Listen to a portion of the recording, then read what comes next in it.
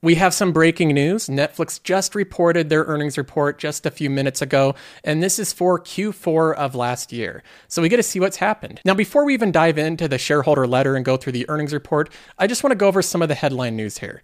We have the big news. This is what every investor pays attention to. The quarter by quarter subscriber gain or subscriber loss for Netflix.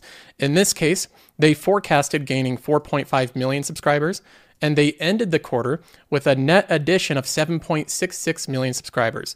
So they beat their forecast for subscribers. That's good news. I like it when the business is growing, but I think investors pay a lot of attention to this news in particular. If we look at the reaction from the stock market, it's always volatile. Netflix is one of the most high beta volatile companies. Even though I think the business fundamentally is strong, the stock is all over the place. So this is one that I discourage others from investing in because I don't think most investors can tolerate this level of volatility. Now, the stock right now is up 5% after hours. It went as high as 8% and then it moderated a little bit. But this is what everybody pays attention to after Netflix's earnings. And I actually don't think that investors should be paying attention to this. So much of this stock price movement is driven by short-term traders, options, different investment vehicles that push the price up and down. And I don't think it's reflective of how the company's actually doing. So rather than focusing on the short-term price fluctuations, I want to dive into the actual letter and see how this business is doing. Now, as you know, I'm invested in this business. So you're looking at this from someone that has a stake in the company. This is one of my larger.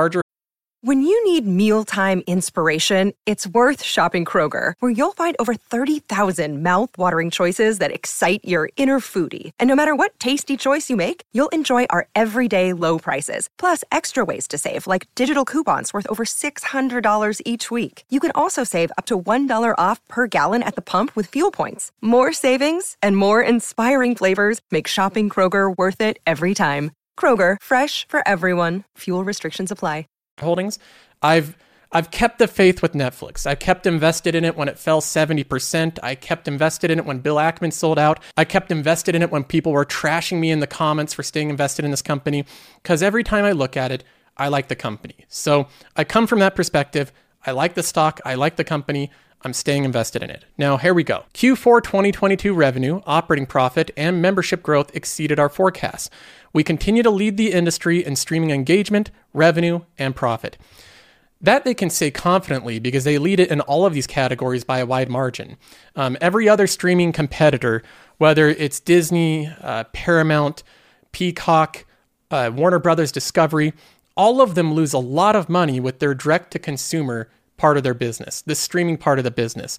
Netflix is in a very privileged position where they're the only one that reached scale. They're actually profitable. They say our Q4 content slate outperformed even our high expectations. Wednesday was our third most popular series ever. The Harry and Meghan, our second most popular documentary series.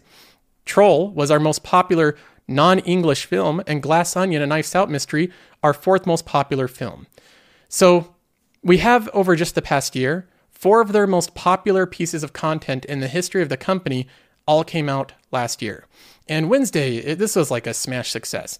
It's crazy how Netflix, even without all the IP, you have companies like Disney that has all this incredible IP like Marvel and Pixar and Lucasfilm.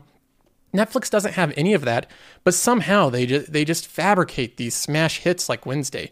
Troll, Harry and Meghan, right? The documentaries they come out with, the different series, sometimes they just are able to pull a success out of nowhere.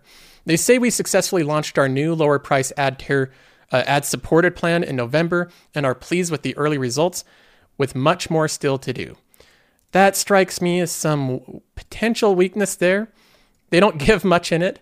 I think if they had incredibly good statistics or measurements on it, they'd probably show it here. So I think there's probably a reason why they're that doesn't strike me in building confidence. Saying that we're satisfied with it, but we still have more to do. In my opinion, I read that as the ad tear is not going strong. But who knows? We'll look at that later. They say we delivered on the high end of our operating profit margin target for the full year of 2022, and we expect to increase our operating margin in 2023 versus 2022. So their operating margins are actually increasing over time. They're not going down. And this is the sign of a company that has operating leverage. Every additional dollar of revenue that Netflix makes should actually increase their profit margin of the company, their operating margins. So that's a company that has operating leverage. If a company earns more and more revenue, but the margins stay the same, that's a company that does not have operating leverage. And Netflix is a company that I personally think has an incredible amount of operating leverage. They say for 2022, we finished with 231 million paid memberships and generated $32 billion of revenue, $5.6 billion in operating income, $2 billion of net cash from operating activities, and $1.6 billion of free cash flow. So this is a profitable company, profitable in the full year of 2022. And even profitable when you look at a free cash flow metric, $1.6 billion in free cash flow. If we zoom down to the cash flow statement, we can actually take out the stock-based comp. The stock-based comp for the entire year of 2022 amounted to $575 million. So we look at this again and just do some quick napkin math. They did $1.6 billion in free cash flow. We can net out the stock-based comp, which is roughly $500 million, and the company made just over $1 billion in free cash flow in 2022. That's the story of Netflix, a free cash flow positive company, even factoring in paying their employees. And my opinion is in 2023, we'll see their forecasts, but I think their free cash flow is going to go up dramatically. We have some unfortunate news here. This is news that I don't like to see.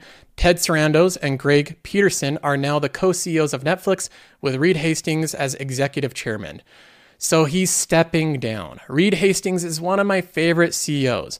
I like the guy. I like his mind, the way that he thinks, how simple he puts things. Obviously, he was an incredible CEO of Netflix. So we're seeing, in my opinion, the same thing where we saw Jeff Bezos go away to the executive chairman position. We're seeing Reed Hastings do the same thing. But when I look at this, it's only a matter of time until this happens. He's been running the company successfully for a long period of time. And I think that this shows that Netflix really thought about a succession plan. They had Ted Sarandos be co-CEO for a number of years, and they're kind of handing the baton off to another co-CEO. So this had, I think, a much better succession plan when you compare it to something like Disney, where they just threw someone in the position that didn't know what they were doing. So even though I'm sad to see Reed Hastings step down, I do think their succession planning was much better than some other companies. So far, overall, I like the report. There's some parts of it that I don't love. The commentary on the ad tear, I think, was very weak. I think it was a red flag to not share the actual numbers and say we have a little bit more work to do on that. But I'm not too concerned about that. I think that will be something that's iterative and slower growing. So the ad tear is not my primary focus. Overall, Netflix is a company that just added 7 million paid subscribers. It's a lot of new members to the actual company. And the fact that they're growing free cash flows while adding more subscribers, I think, is impressive. The company did $1.6 billion in free cash flow. Even netting out stock-based comp, they did $1.1 billion. And I think that will over double in 2023. Then they have commentary on their... At Evernorth Health Services, we believe costs shouldn't get in the way of life-changing care. And we're doing everything in our power to make it possible. Behavioral health solutions that also keep your projections at their best? It's possible. Pharmacy benefits that benefit your bottom line? It's possible. Complex specialty care that cares about your ROI? It's possible. Because we're already doing it. All while saving businesses billions. That's Wonder made possible. Learn more at evernorth.com/wonder. Competition. This has been one of the big critics of Netflix, one of the big bear cases for the company. Competition is coming to get them. They say we continue to operate in highly competitive markets as consumers have a vast number of entertainment choices. Beyond our direct streaming competitors, we also vie for consumers' time against linear TV, YouTube, short-form entertainment like TikTok, and gaming, to name just a few. The silver lining is that the market for entertainment is huge and Netflix is still very small by comparison. I watched this old interview with Jeff Bezos. It was back in 2010 and it was with Charlie Rose. And Charlie kept asking him, how is Amazon going to beat Walmart? And how is Walmart going to beat Amazon? And they're going back and forth like there's going to be a winner and a loser. And Jeff Bezos had to remind Charlie that retail is a massive business, and there's good odds that Walmart will succeed while Amazon succeeds. So he doesn't have to worry too much about Walmart. This is exactly the point that Netflix is making here. Entertainment is massive. YouTube, TikTok, Warner Media, Disney, and Netflix can all succeed. And then they finally go on talking once again about the cash flow and capital structure, noting that they're free cash flow generative. They're a company that has good operating margins. They're increasing their margins over time with every dollar of additional revenue. And they are a scalable company, something that I really like in my investments. So that's the earnings report. If we want to look at the numbers visualized, we can use Qualtrim here. We have the most recent numbers already added in. Netflix right there, their revenue was $7.85 billion.